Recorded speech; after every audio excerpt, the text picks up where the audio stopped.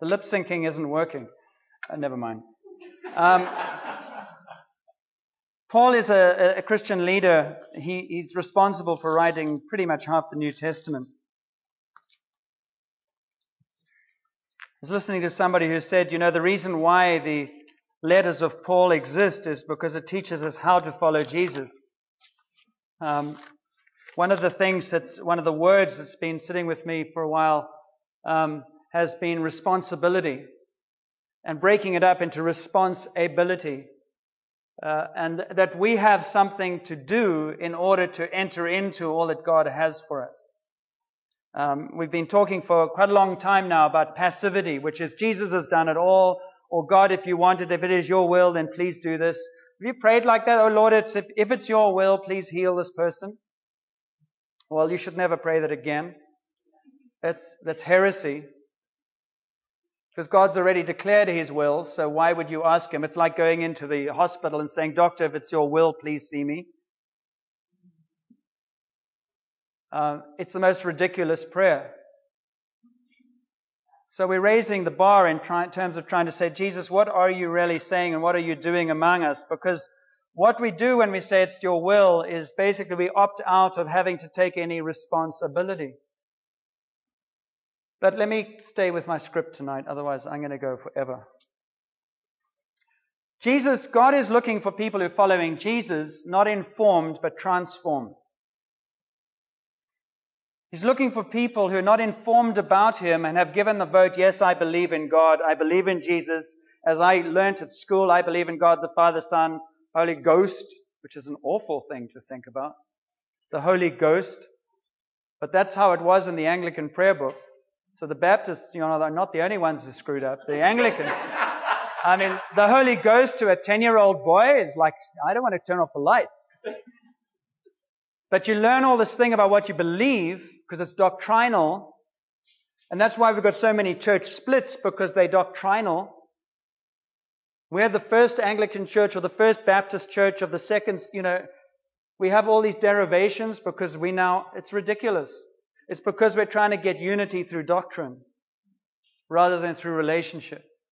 And the kingdom of heaven is about relationship. And actually, I'm jumping ahead, Paul actually speaks in Ephesians and says, I grew up as a Jew and I was educated as a Jew and I'm actually like a graduate of a very good school, says Saul, and I pursued these Christians because they were wrong. And they weren't called Christians, they were just a sect of the Jewish faith. And we said, you can't be Jewish and say the Messiah has come, and it's certainly not Jesus. Because Jesus doesn't fit the paradigm that we believe the Messiah is. And I can prove it from Scripture that the Messiah is going to be somebody who's going to lead Judaism out of the Roman Empire, and He's going to equip us to be a mighty people. And even John the Baptist, who came before Jesus and said, prepare the way, said, I believe this guy is coming to separate the chaff from the wheat, and he's going to come with brimstone and fire and repent. And they were sincere, they were passionate, they laid down their lives for it. These guys weren't casual. But there are two ways of pursuing God. There are two ways of understanding God. The one way is, I look at my world, and this is encouraging, I hope, which is I can look at this world and say there is no way I can look at this world and I can conclude that God loves. Because why does He allow so much suffering? Why is there so much strife? Why is there so much addiction? Why is there still so much war? Why is there so much divorce? Why is Port Alberni filled with drug addicts and alcoholics and broken mothers and broken fathers and everything? Why is Parksville, why is this whole island full of it? Why is Victoria full of prostitution and drug trafficking and trafficking of women? If there's a God of love, why? And if I come to God from this perspective, from this place, I cannot conclude that He really loves that much. And if He does, He seems anemic and powerless. And many of the people who are not in churches, those are the questions they're asking. So if God's so loving, why is He like this? And so Paul, as he goes through his writing, if you read that Ephesians, he always says, for this reason, for this reason, for this reason, because he's wrestled with it. And he says, so, that's me with my question from this angle, right? How does it begin? In the beginning, God. God created the world, Genesis 1. And then evil came into the world. And I want to qualify and do a talk on every single sentence here. How can a loving God allow evil? But we don't have time for all of that. But into this world came evil because God values freedom. And even in the spirit realm, there is freedom. And God, eventually evil in the form of Satan, causes those to whom God has given authority over this world, he causes them to be seduced into an evil promise that becomes a lie. Because evil always presents itself to you very attractively. Evil is very logical, very rational, very enticing, and makes a lot of sense. Probably half the churches in North America are run by demonic spirits, not by Jesus. Because you can run a church like a business. And you can have Bible studies, and you can have everything except power and effectiveness. And out of that kind of place comes hard-edged doctrine and judgment and unkindness and abuse. Everything God has created has the potential to become twisted. And so in this world that Satan entered into and human beings bought into unwittingly, became a destructive venue for destruction, just to pile up and pile up and pile up. And into that world, God came in the form of Jesus. Because He'd given a law, and the law was a description really of who God is. And the law wasn't actually given by God. God didn't go, oh my, we gave Moses the 10 Commandments and it didn't work. Shoot, miscalculation, reboot. God gave Moses the 10 Commandments, and He gave the people who were broken the law to show them that they couldn't keep it. He gave them the law to give them a mirror and said, check out how well you can do this. And He was trying to show them their need for something more. In Christian terms, my need for a Savior. I cannot come to God. I cannot be what He wants me to be. I'm muddling through all of this, but hopefully it'll make sense. Jesus comes into this world, and eventually He walks, talks, and heals, and He demonstrates what it's like to be a human being filled with the Spirit of God. Put it another way.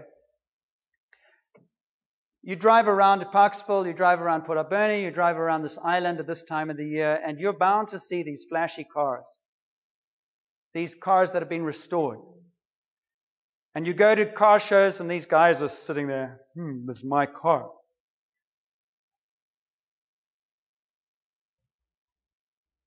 Think about what Christians would be like if they were like that.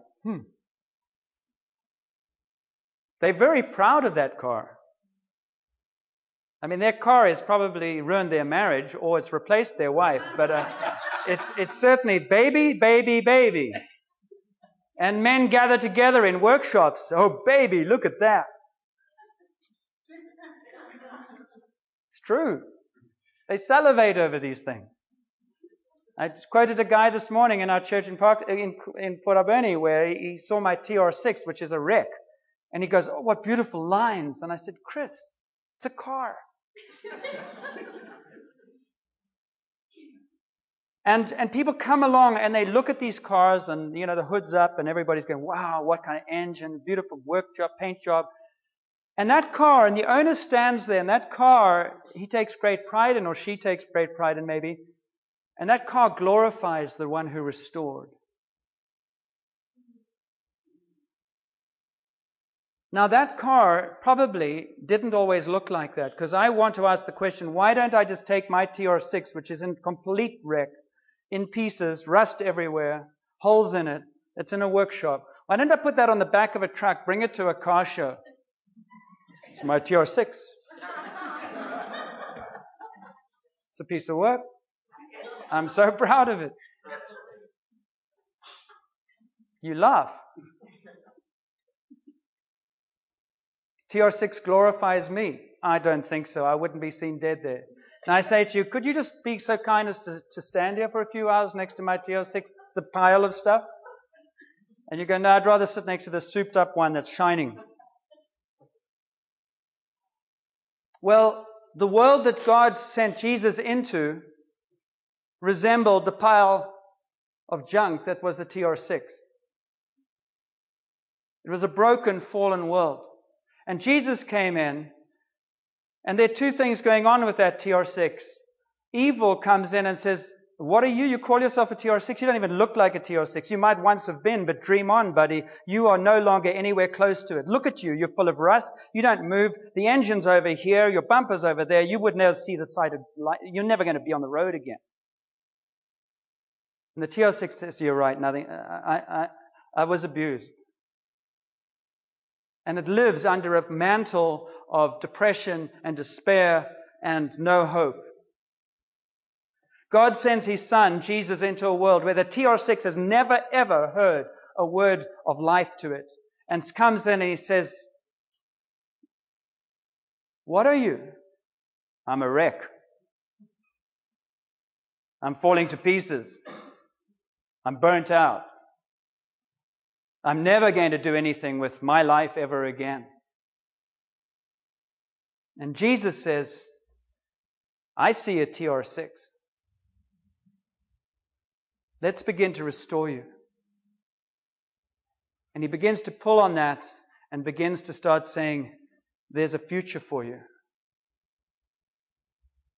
And as I begin to restore you, you begin to be transformed. And when I transform you, you will begin to glorify me, because somebody's going to say, what happened to you? The last time I saw you, you were all over the workshop. And you go, but for the grace of God. That's where I was going to be for the rest of my life. And when you've been at TR6 in a workshop in pieces, and you start to get restored, and the wheels come on and you start rolling, baby, you've got a testimony. I was dead, but now I am alive. I'm still need the, upholstery needs work and the engine needs work. But I'm rolling. And I wasn't rolling before. And Paul in Ephesians was saying, you see, if you start with yourself, you end up with nothing. Because you're trying to understand. But if you start with God, you end up with everything. Because what Paul says is, we were predestined to be sons and daughters of the living God. So you go to that wreck and say, do you realize that this is what you've ended up being in a broken, fallen world without God? But He's predestined you to be a TR6 that's buzzing down that highway. Now come on, let's move. If you'll allow me. You have a response. Yes, please, let's go. And he starts to work. And Paul, well, that was totally unscripted, but never mind, doesn't really matter. It sounded actually quite good. Paul then, he basically, I'm just going to wing sort of around this. He basically goes, in his day they had the TR6 and they had the Cadillac. And the Cadillac was the Jew and the TR6 was the Gentile. And Paul had a revelation that said TR6 is a part of the kingdom as well. And they said, there's no way a TR6 is going into the kingdom. Until God gives a revelation and said, do you understand that you're both cars? And I have no favorites. And I have come that all motor vehicles of all descriptions would get back on the highway. And through Jesus, I have created a place for them all to go through into healing and restoration. And for the Jews, that was radical. Because their paradigms were so closed to the possibility. Why do we use them as an example? Because them is us. You have paradigms, you have ways of thinking, I have ways of thinking that are so closed that God is trying to answer the prayers you pray, and I pray, and He can't get in because we didn't expect it to come down the road like that.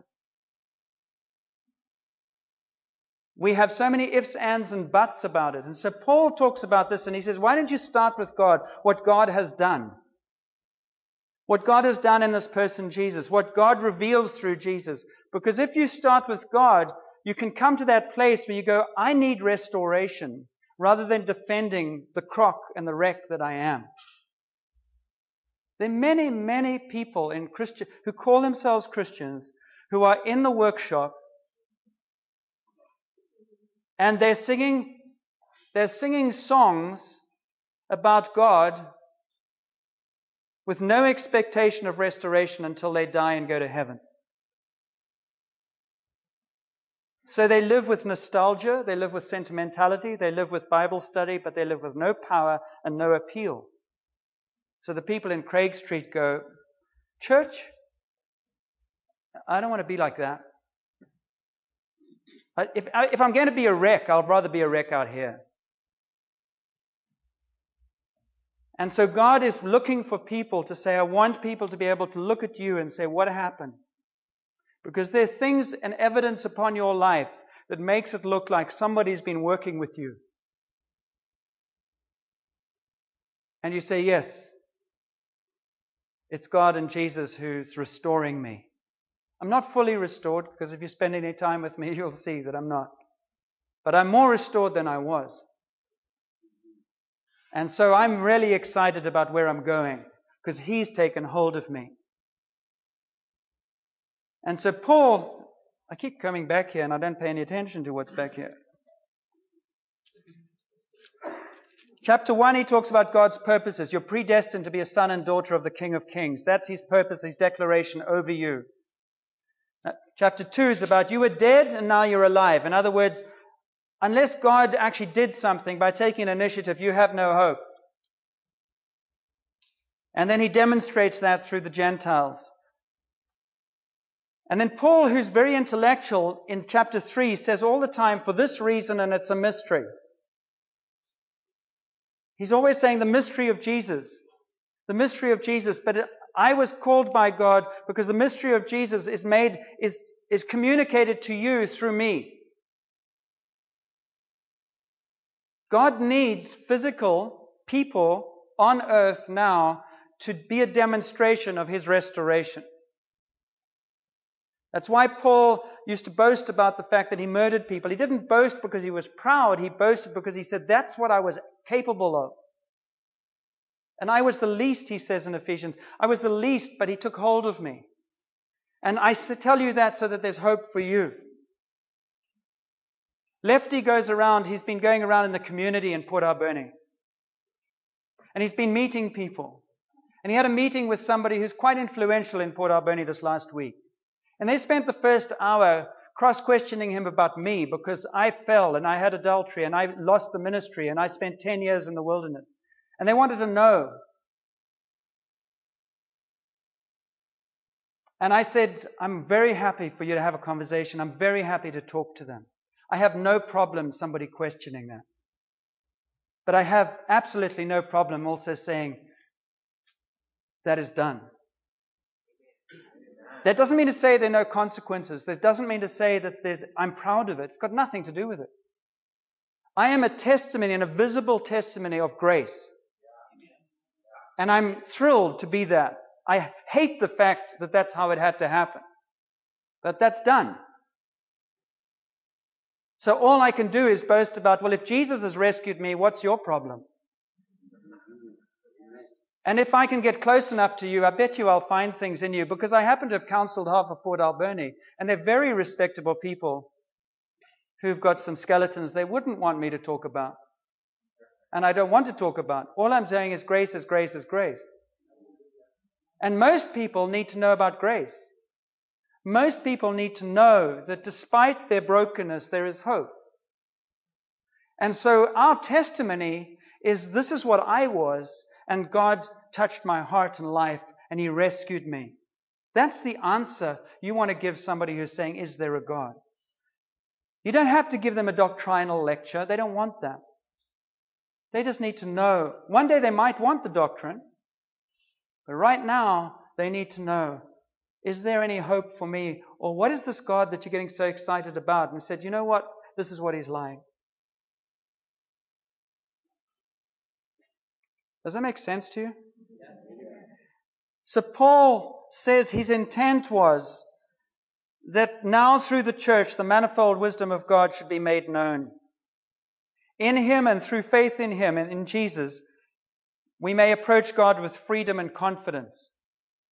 Have you ever seen a child approaching their father or mother with freedom and confidence? What does it look like? Ah! Have you seen a child that has not freedom and confidence and is fearful and abused? Why in the church do most of us look like we're fearful and abused? I'm not being critical. I'm talking to me as well. I'm merely going. Freedom and confidence is about actually saying, Jesus, thank you. Father, thank you. It doesn't mean we don't have anything to deal with. It just means that when God the Father interacts with you, the first thing He always does is embrace you. That's what He did to the prodigal son. Then you have to work things out. So I want to end this with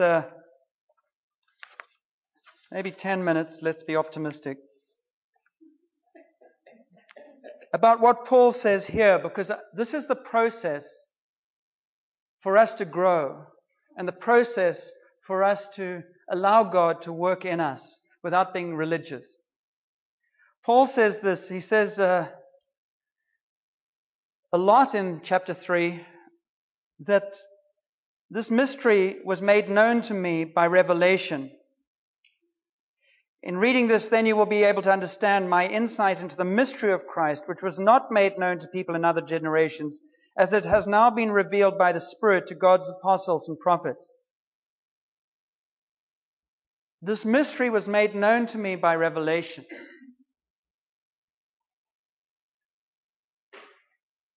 Revelation, as I talked about earlier, is when something is introduced into your life, into your thinking, into your sphere of being that comes from another place. So you can't work it out from your perspective, all right? Because you don't have the capacity to. So somebody has to come in and tell you something that you couldn't have come to the conclusion. Are you following me? So I look at the world and I say there cannot be a God of love.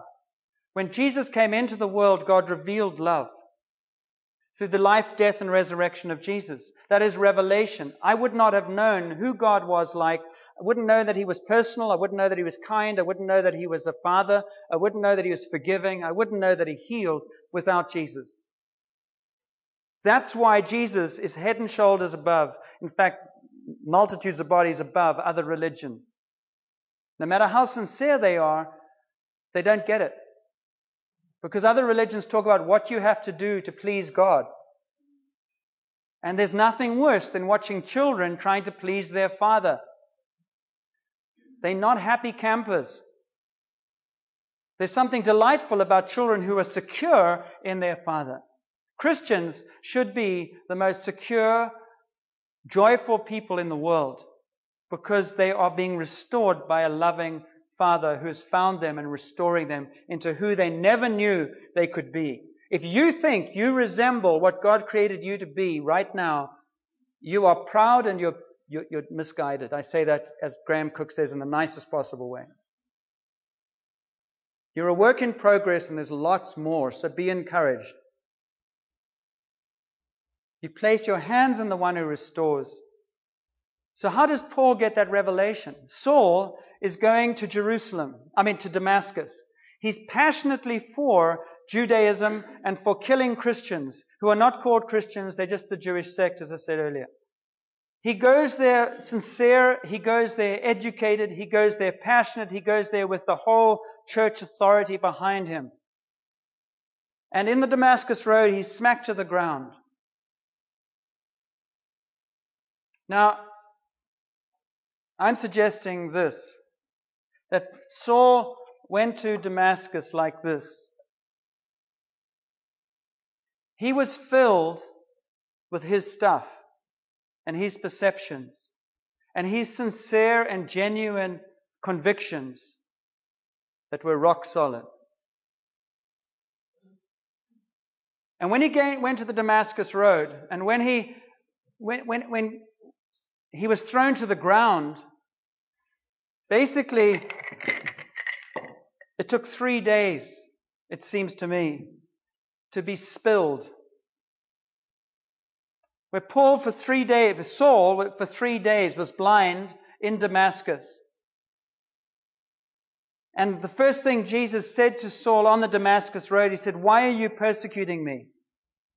And he goes, "Lord, I didn't recognize, I didn't know." And if Jesus had been like Saul at that moment, he would have killed him, as Saul had killed Stephen, if you read in Acts earlier on. An eye for an eye and a tooth for a tooth was the Jewish law. I'll treat you like you treated them. You're dead. And there might be a hell, and that might be something you didn't count on.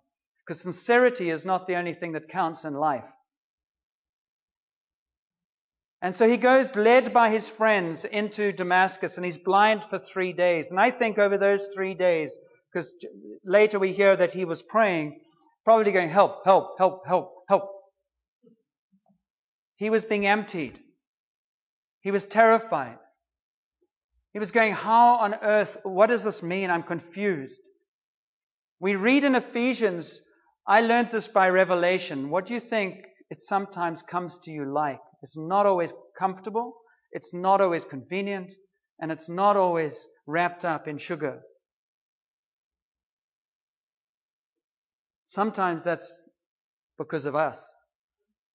Nothing breaks through unless it's violent.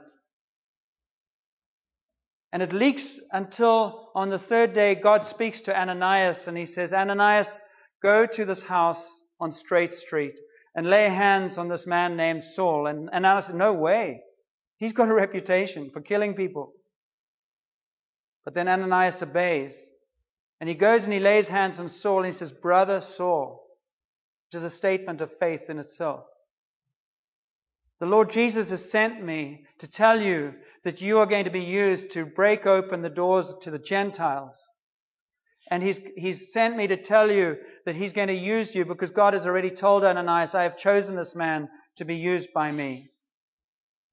And then he lays hands on him and he prays for him to be filled with the Spirit. That he would be equipped and begin to start the process of allowing God to use him and restore him from the wreckage that he had been into the man that he was intended to be. There's no way Saul at 18 would have seen who he would have been at 38.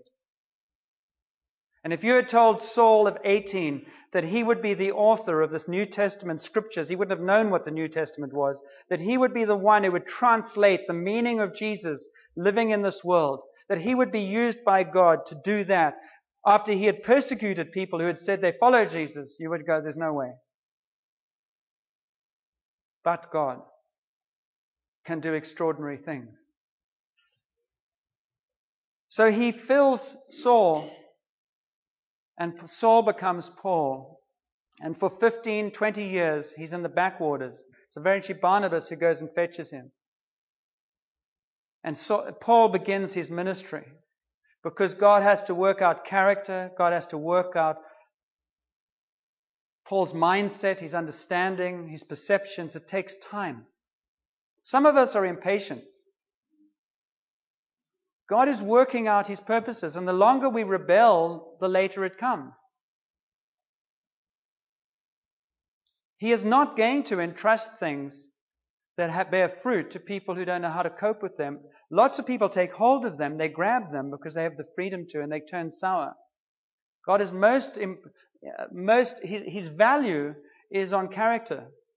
Now you can quite easily keep all your rocks and say, "Fill me." And you can believe in Jesus, and you can ask Him to fill you with the Spirit, and you will be filled to the degree to which you are empty. And that's why for many of us, we don't see a lot of change because we won't let go of our pet rocks.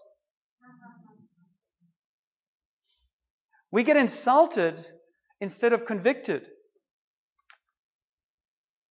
How does this work? I got up in the middle of the night the other day. I do that quite often. And I just got this phrase. He said, talk to them about faith like a feather.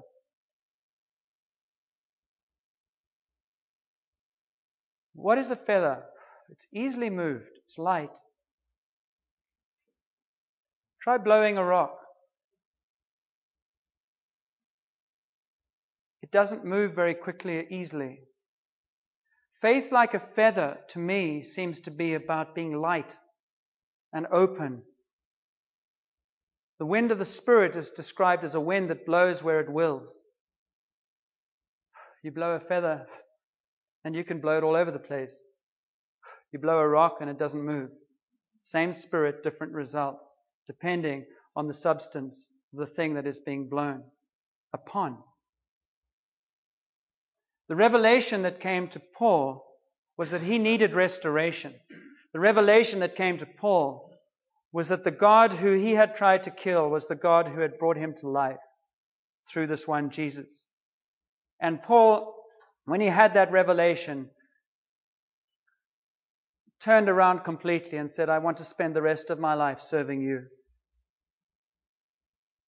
He spent 14 years. He was very well equipped, but he spent 14 years in the wilderness or in the backwaters with no press photography, becoming the man that God could use in the public eye.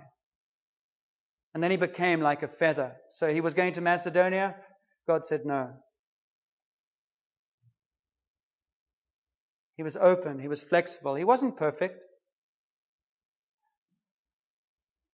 And that's why Paul prays. And he says, for this reason, you see, the first 3 chapters of Ephesians of what God has done. And I just want to encourage us to read our scriptures and to have a response ability, which means how are we responding to what God has done in Jesus?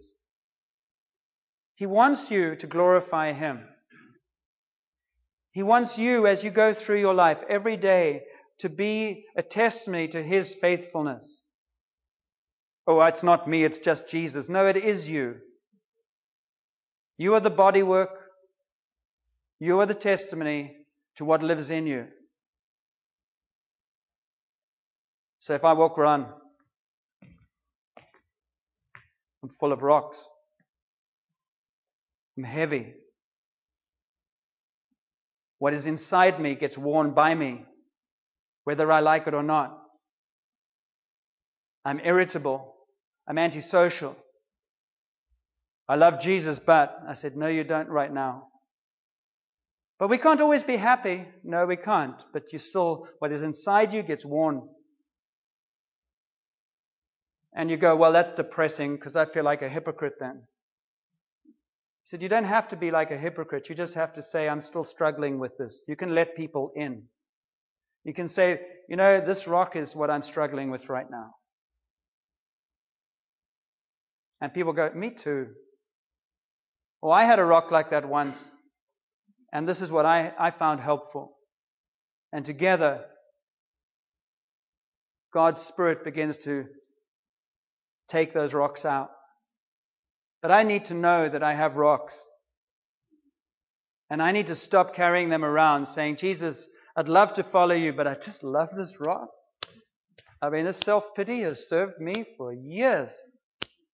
I mean, whenever I get challenged, I say, you just don't know my family. And I just turn that one on and everybody feels sorry for me. And boy, have I got an alibi. I love this rock. And there's another one, maybe it's pride. And you go, man, you know, I'm very humble actually. And there are thousands of rocks. Watch this video quickly and then we're finished.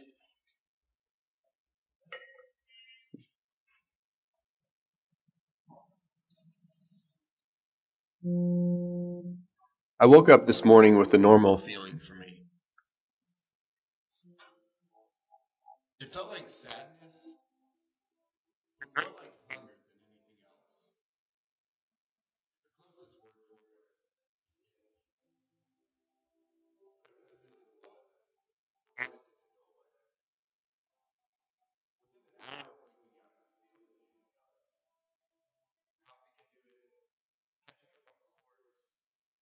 is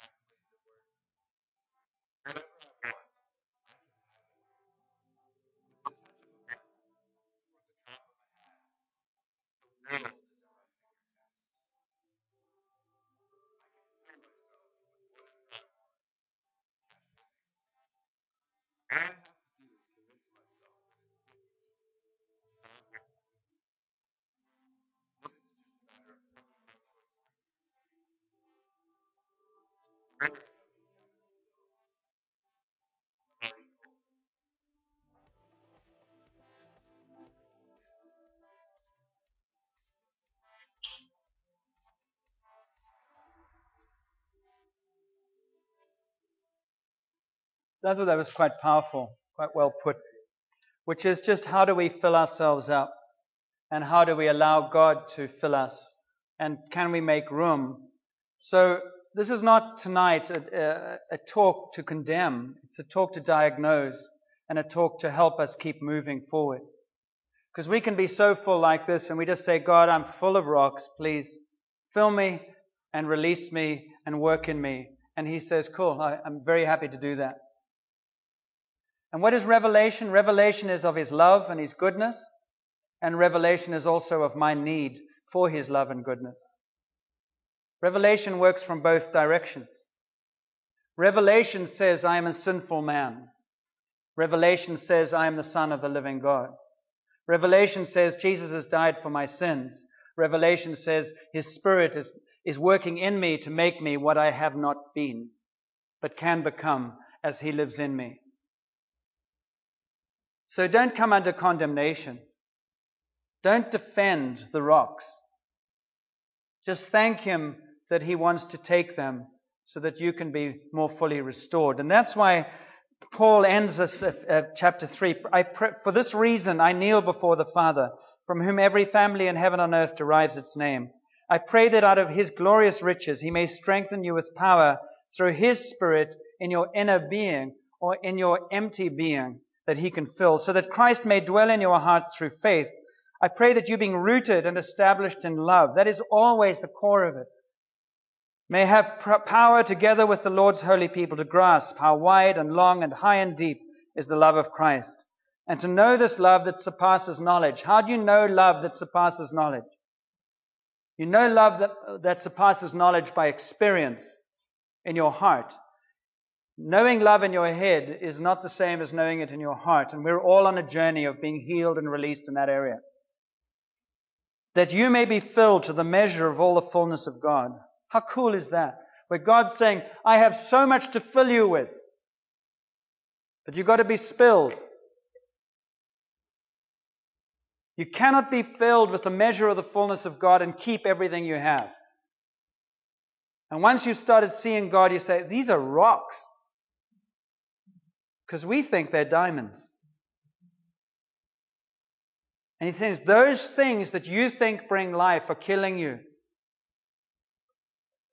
But He's gentle. So He only got Peter on his prejudice with Gentiles 4 years after he began to follow Jesus. He doesn't deal with everything at once.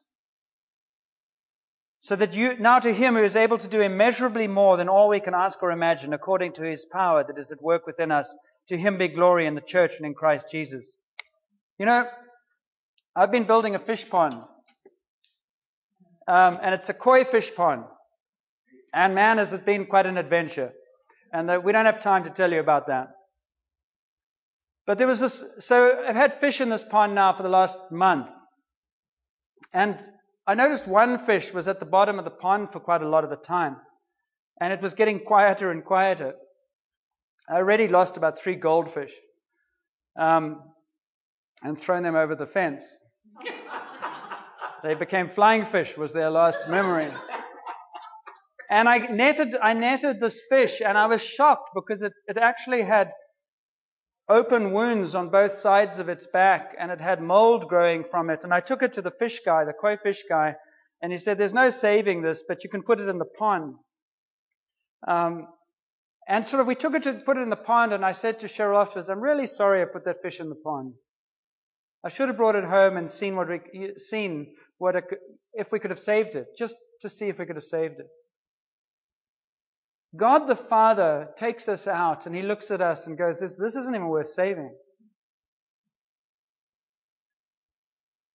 But you see, He never does that. He always takes us out and He says, this is incredibly worth saving. And the Father's love is such that He absolutely adores you. And He so loves you that He doesn't want you to not have the best. And so He wants to help you identify rocks so that He can fill you with something far more. Because you think you get peace from this rock, and He says, I give you peace beyond understanding. So let's stand, shall we? And let's give Him some rocks. Let's rock tonight. Jesus went to the cross so that we could stand and encourage one another like this. Now the cool thing is that you don't have to dig this stuff up. And Father, I just pray right now that there would be no condemnation in this room. I speak against condemnation in the name of Jesus. I just break it off you. I break off shame, and I break off all sense of regret. I break off everything in you that feels negative, because God's Spirit is not a negative spirit. But it is a convicting spirit. And so the way that it works is you just ask God's Spirit over your life, over the day. What you do is you choose to take responsibility for your life. And you draw a line in the sand and you say, I am not going to blame anyone ever again for my life or for who I am or for what I feel. Now, I can explain how I get here and I can explain why I have feelings, but I'm not going to blame somebody. I'm going to say from now on, Jesus, what are you showing me through this? So, Jean-Francois might walk up to me and he might totally irritate me, and I go, Jean-Francois is irritating me. Or, don't worry, this is an example. Or, I might say, Lord, when Jean-Francois does that, why do I respond like this? And He says, I'm just showing you a little rock. And so I go, all right, I might draw a boundary with Jean-Francois, but I don't want to have a negative response. I just want to have a strong response that is gracious, but has boundaries, but doesn't come from a place where I just want to hit back. I take responsibility for that. So God uses Jean-Francois to highlight in me something that he is wanting to change. Because I can't control Jean-Francois, I can only control me. And one of the ways we can find rocks is just to be able to simply walk without defensiveness through life and say, Lord, what are you speaking to me about? And He says, just listen to your heart, listen to what's going on inside, and talk to me about it and see what happens. And where I find something that's negative, where I find something that I'm embarrassed about or angry about, I start saying, Jesus, I don't even understand where this is coming from. Maybe I do, but I just ask you to help me with it, because I don't like what I am when this happens. As Paul said, the good that I want to do, I don't do. What I don't want to do, I do. It's called working out your salvation. It's called following Jesus. It's called being made new every day. It's called being filled continuously with the Spirit. And so, Father, I pray that you just actually open our hearts to see a rock or a pebble or something that you're wanting to set us free from. But you can't set us free if we don't even know or will not even acknowledge that we have it. There is no condemnation. It's just, I want to use you in extraordinary ways. And so I'm going to be refining you for the rest of your life. And I want this process to become for you as simple and as pragmatic as having a shower.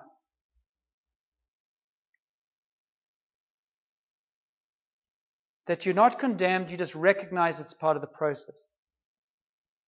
So give to Him anything that's sitting right in your consciousness. You don't have to wrestle with this. Just give it to Him. Because if He's asking you for it, He's wanting to give you something in return. And what He wants to give you in return is the opposite of that.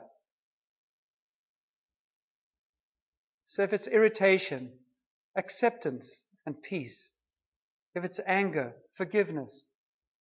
If it's fear, just love.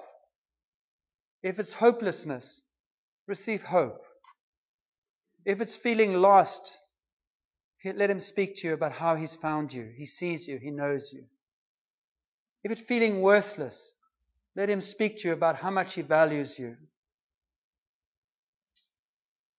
If you're feeling afraid and frightened, receive His peace. The cool thing is, every rock we give Him, He returns with gems.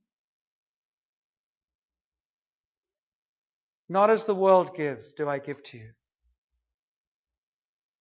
And so, Father, in the place of the rocks that we've given to you right now, we just ask you to pour out your Spirit.